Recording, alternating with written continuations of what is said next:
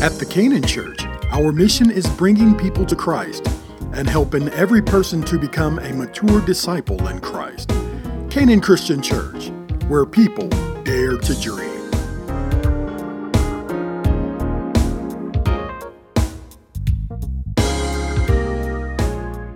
Would you stand with me, the Gospel of Mark, chapter 2, beginning at verse 1.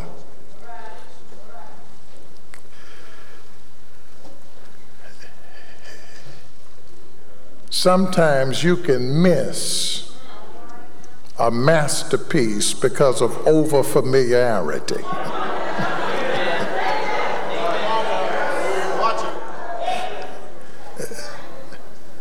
Listen to what happened on this particular day when Jesus came back home.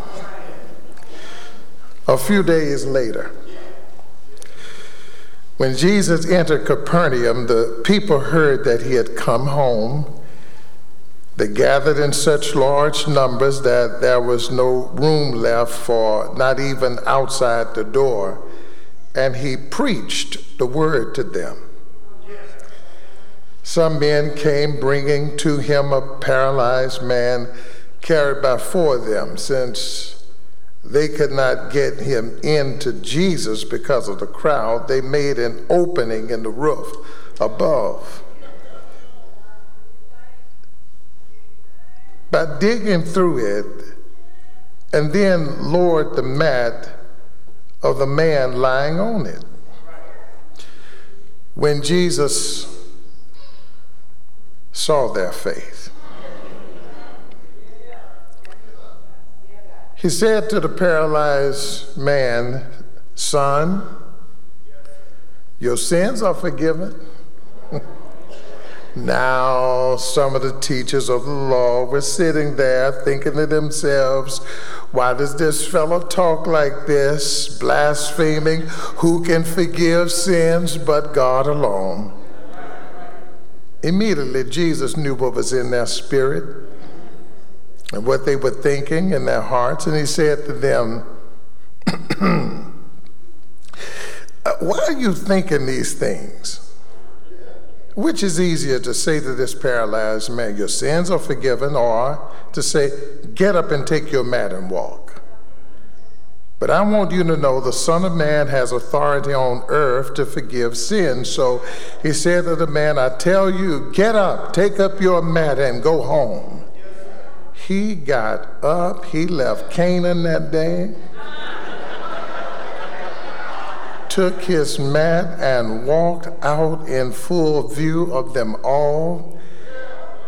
This amazed everyone, and they praised God, saying, "We have never seen anything like this." Amen. You may be seated. This is the word of God.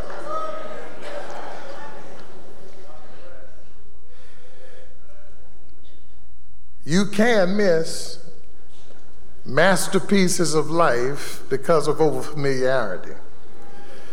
This happened once in the history of the Louvre in Paris. The Mona Lisa had been stolen and gone for 2 weeks before anybody paid any attention to it being taken away. On August the 27th, 1911, a young art student going to look at Leonardo's masterpiece sat down, saw the box with no painting. He made his way over to the incredulous managers of the Louvre and said, "Mona Lisa is gone." Nobody believed it. They had been walking past the box that housed the little picture for weeks, but nobody recognized it. They missed it because of their overfamiliarity with it. What had happened, a young man in English language, his name would be Vincent Pucci, knew the layout of the Louvre, who worked at what time and at what station. He had planned it along with 3 other friends. They found a closet. They came in on a Sunday, hid away in the closet. Under their arm, they had something like a briefcase with the same kind of clothes that the people who worked in the Louvre wore. At the end of the day, they dressed that way, went in, took Mona off the wall, and went out, and Lisa was gone with them for 2 weeks. Nobody had paid attention because of the over-familiarity of the place. You can miss what is obvious right in front of you because of your over-familiarity. It can happen not just in art, in the Louvre, it can happen in churches. That you can grow so accustomed to what you believe is ordinary that you miss out on the extraordinary moments of God right in our midst. This happened to me over the last couple of weeks when I was reading through the Gospels again. That when I came to Mark especially, I thought, well, I'd preach through Mark, so I ran through the reading. Didn't pause because I knew what Mark said. And then I thought, maybe Mark reads differently today than Mark read in the 90s when you preached through it. So I thought I would pause and take my time. And this time, when I read through Mark, this story leaped from the page, put his finger on my shoulder and say, the next time, give me another chance to preach myself. Because I had lost so much of the story because of my familiarity with it. Now, I may not say very much after that statement, but I would hope this is an encouragement to those of us who've been here at Canaan, for us not to grow so accustomed that we grow familiar with God's grace. Look with me now.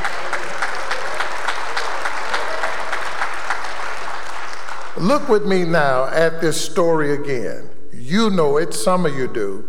There are a few of you who have never heard it. Those who are looking around the world, your virtual audience, some of them say, I don't know the story. Some of us, we know the story. But let's hear it and not lose ourselves with the familiarity of it, or the over-familiarity for the rest of us. It's the story of a paralytic man, some friends that open the roof and bring him to Jesus. But this text spells itself out in a peculiar movement of how through urgency for God's wholeness we ought to bring people to Christ. It says something to us about urgency and priority as well as intensity. In the urgency of the moment, something happened in Capernaum, the headquarters of Jesus. This was his home base. This is where he's always going to return for the first part of his ministry. He had gone out to do what Jesus had been called to do and come to do. He had gone out to accomplish his tripart ministry. He was preaching, teaching, and he was laying hands and healing. People were being made whole, and he had gone out. And now he had come back to replenish himself in Capernaum. And while he's there, there's a notation of availability in the urgency of the moment. Jesus is home, he's in Capernaum, and he's available. I don't have to tell you, but I will for others, that every moment of Jesus' availability is not exactly like other moments. There are times where his availability is more available than it is in other moments. That is, that there are times where God is moving in a particular way. And when he does, these are the moments like nautical or like a sailor. You hoist your sail to catch the blowing of the wind for God to lead you in the direction that he wants you to go. I'm not guessing at words now. This is John 3:8. The wind blows. Speaking of God's Spirit, that the wind blows where it wills. We don't know where it comes from or the sound thereof, but when the wind is moving, we hoist ourselves to catch God's breath and lead us where he wants us to go. And so it is an urgent moment here in this place in Capernaum that Jesus is available to the people at home in Capernaum. But that's not just the availability. There's also a word of notoriety. Jesus is the most popular teacher on the planet at this moment. It used to be his cousin John the Baptist, but you know how folk are. After a while, they move you aside for the new flavor that come to town. And so John was the preacher and the teacher for a moment. But now Jesus showed up. And up to this point, Jesus' popularity is at its zenith. And so people wanted to hear him. And so word got out that Jesus is available because his notoriety spread through town. He had been teaching these great sermons and preaching about the kingdom of God, God's reign, God's rule, God's righteousness. It was a kind of counterpoint against the Roman Empire and against the authorities of the day, that God was doing something really new in the world. And so Jesus was attracting all these people. They came from everywhere. They filled up wherever he was. And on this particular day, his notoriety got out to the extent that it created an intensity of the moment. That is, so many people were in this little this quadrangle house. It wasn't nothing special to it. It wasn't fine like where you sitting this morning. It was just a little house with a door that opened to the street, and on one side it had a set of stairs that would take you on top of a flat roof. In fact, depending on what time of day it is, you might see goats running on top of the roof. This is the truth. And so they would be picking away at the roof. Well, on this day, Jesus is in the house, and people are everywhere. I mean, seated in the doorway, in the lobby. They're seated next to him because of his popularity and his notoriety. But while they were listening intently to what he was saying, Jesus caught out of the corner of his eye some fellas that were scaling the side wall, getting to the top of the house. And Jesus kept talking. None of this disturbed him. None of this caused him pause. And so he heard some rumbling on top of the house over the transverses, and then he saw the moving, or could hear the pulling up of clay, and he saw debris coming from overhead. None of this stopped him, but he kept teaching, because the people had their vision on Jesus, and that's good. You ought not be distracted when Jesus is talking. But while Jesus was preaching, he had his sights somewhere else. And the next thing you know, the sunroof showed up inside the church. A group of people had unroofed the roof. They had poured it open, and now the sun is breaking through, and apparently nobody is paying much attention to what's going on in the roof, on top of the roof, except for Jesus. And he looks up, and there are a group of men on top of the roof, and they have a fellow there that is described by Mark as a paralytic. Now let me pause for a minute, because this story gets gooder at this point. Jesus is teaching, and now you see the urgency of the moment shift to, I guess you could say, the silence of their persistency. Nobody is saying a word but Jesus, but they're trying to get this man who is described in the Greek New Testament as a paralytic. I think it's important because it is to point out that this man's visible condition is an impossibility. There is nothing that you can do to improve the quality of this man's life because he's a paralytic. Something has gone wrong at the base of his brain or possibly in his spinal cord, and it is a picture that you can do nothing in this situation. This situation is beyond hope.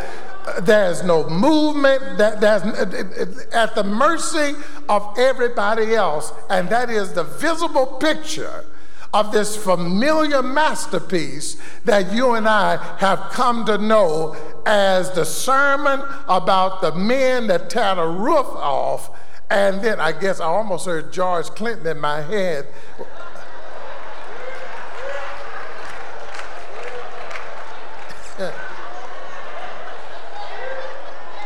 If you don't know, don't ask. And they're on the roof in a situation beyond human possibility. That's the visible picture. But then the same picture shifts to the urgency of the resourcefulness of the people who apparently believe that if they can get their friend, I guess he's their friend, to Jesus, Jesus has the power to do something with his visible condition, with his invisible strength. Because whatever this young preacher Jesus is doing it, he's summoning it from somewhere. We don't know where, but there's power that's coming from somewhere. And that resourcefulness is they're tearing, dismantling, unroofing the roof. And Jesus is teaching, and they are tearing open the ceiling of this person's house. Now it lends itself to one more thing, is that can you find yourself in this masterpiece?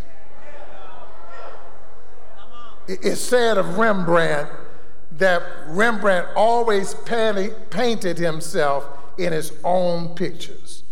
So when you go to see Rembrandt, just look around, whether it is Jeremiah down in the dungeon or the Watchman, you look for a picture of Rembrandt. Can you find yourself in this? I started looking at this and I said, there are possibilities in this sermon, in this masterpiece, that gives invitation for you to no longer be a spectator. You can be a participant as God moves from the visible to the invisible. Who are these people? We don't know. Who are the friends? Are they friends? Are they his biological brothers? I don't know. They could be. Are they their friends? Maybe they played on the seashores of Galilee. I don't know. Just strangers who passed by. Could be.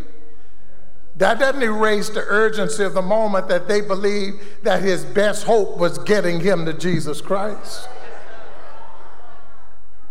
And then while they're working on top of the roof, what about what's happening beneath the roof? Who's there in the room? Well, I don't know. You start interviewing people and say, do you remember that day? Say, do I remember? I'm the owner of the house. I'm still trying to pay off that loan for having to get the roof repaired for when Jesus was here. Is the preacher just being silly and saying something? No. Because whenever you invite Jesus into your company, it always costs you something.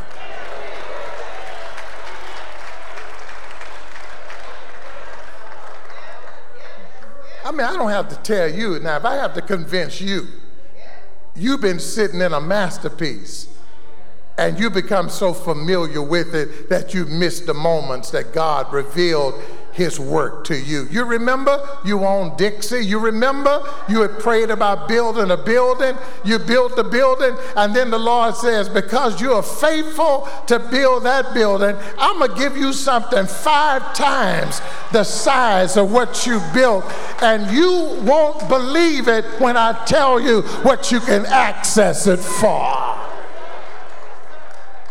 I don't have to. I just did that for somebody here who say, who is this preacher? Because I've been here. I know. Well, you got the point. Let me keep going. The disciples are there. What are they saying? They're probably saying, here we go again in this embarrassing moment. Jesus trying to teach. We already told the children to be quiet, and now these folk tearing this man's roof up. The religionists were there, and they were saying, this is not how church is supposed to be done. It's kind of unconventional, it's untraditional, it's kind of reckless. This ain't how church, this ain't what I'm used to. I'm going somewhere else to be a little more comfortable because, why we got to have church like this? Well, whenever you're trying to get the man from the roof, stuff always get rearranged at the lower part of the house. And so they were there. And when Jesus saw that resourcefulness, he looked at that and he said, well, I think this is Ralph West's interpretation. Well, I'll be. Look at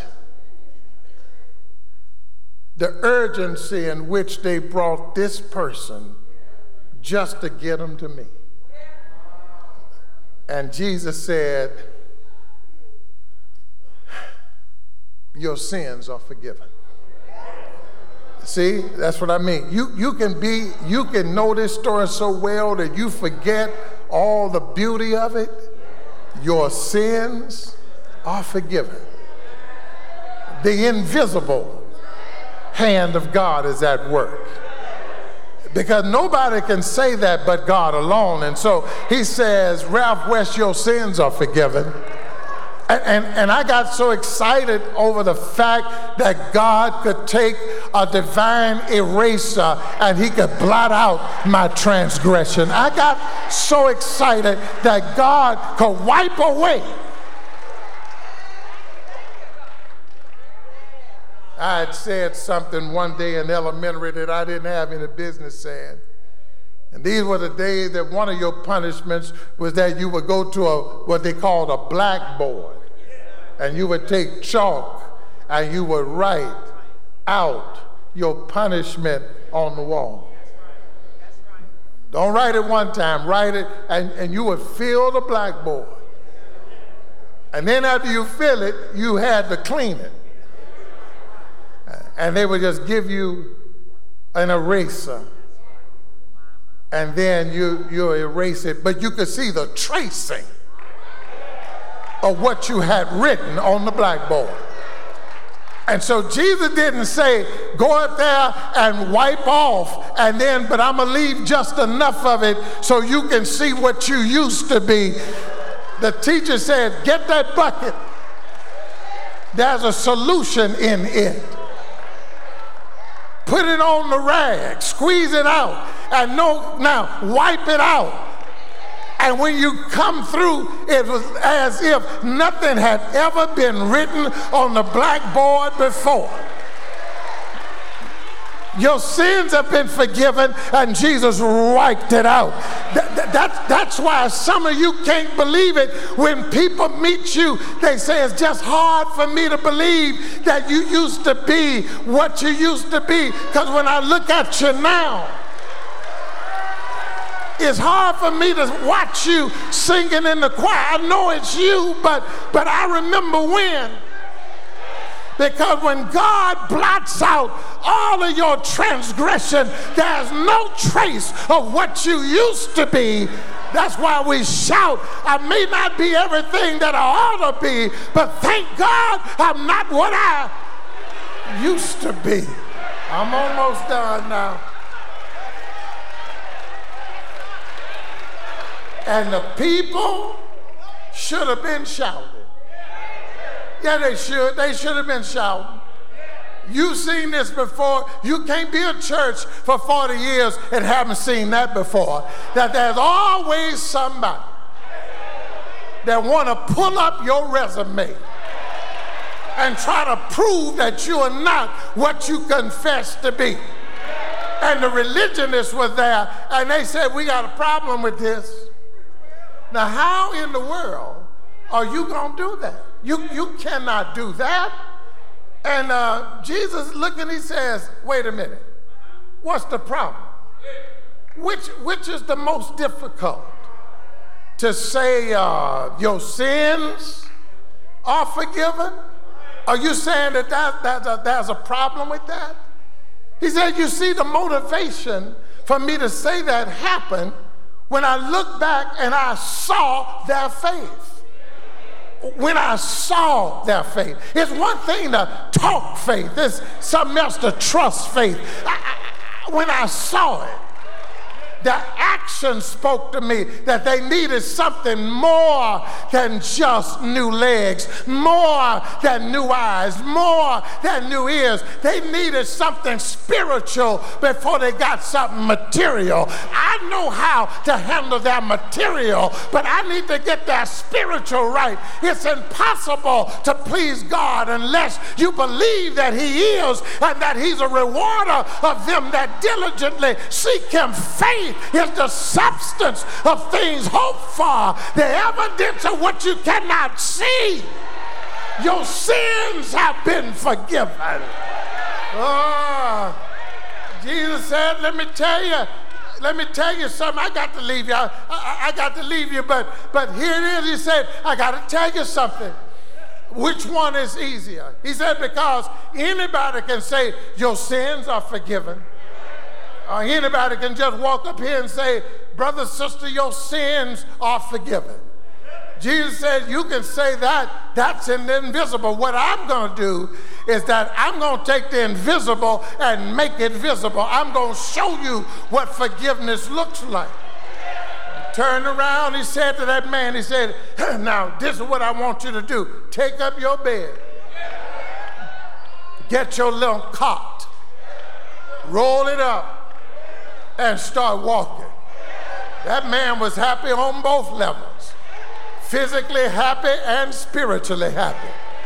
And have you noticed that whenever you get around Jesus, you always get more than you ask for? All the friends were asking for was some brand new legs.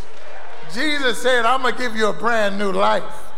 And that's one reason I'm a Christian, because you always get more when you're hanging around with Jesus than what you bargained for. So Jesus said, your sins are forgiven.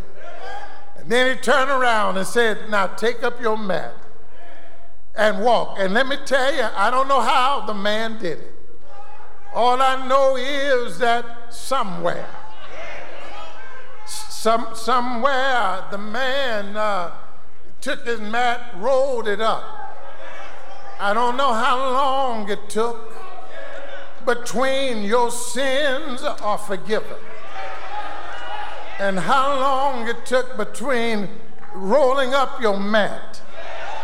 But it must have been a dramatic moment to watch this man who came in with no mobility, standing and rolling things up. But that ain't the joy for me. Is when he stood up, he said, I got somewhere to go. I'm on my way back to my house. I got a mama and a daddy. I got brothers and sisters that I want to tell them, look at me and what the Lord had done. Have a good morning, Canaan. May God bless you real good. But on my way to heaven, somebody ought to know that is not just your story, but it becomes somebody else's story. That is, when he stood up on his way, wherever he was going, he was happy. But he wasn't the only one that was happy in the room. It says that when he stood up and walked out, everybody in Canaan began to praise God. You can come on now. And so now, on my way home, somebody ought to know that in 40 years, we rejoice with water and sand. But we got our own shout also, because we have our own story to tell. Look at me and what the Lord have done. Have a good day now, children. May God bless you real good. But I wonder what the man was singing on the way out. Maybe he was saying, Father, I stretch my hand to thee. No other help I know. If thou withdraw thyself from me, oh, whither shall I go? Maybe he said, I'm looking for a miracle. I see the invisible. I believe in the impossible. Have a good day now, Canaan. But you got to give your own story. On my way home, I'm rejoicing of what the Lord has done. But I'm also praising Him for what the Lord is doing. Yes. Is there anybody here that you have your story of what the Lord has done? Let the redeemed of the Lord say so. If He's been good to you, say so. If He brought you out, say so. If He picked you up, yeah, say so. Yeah, say so. He's been good.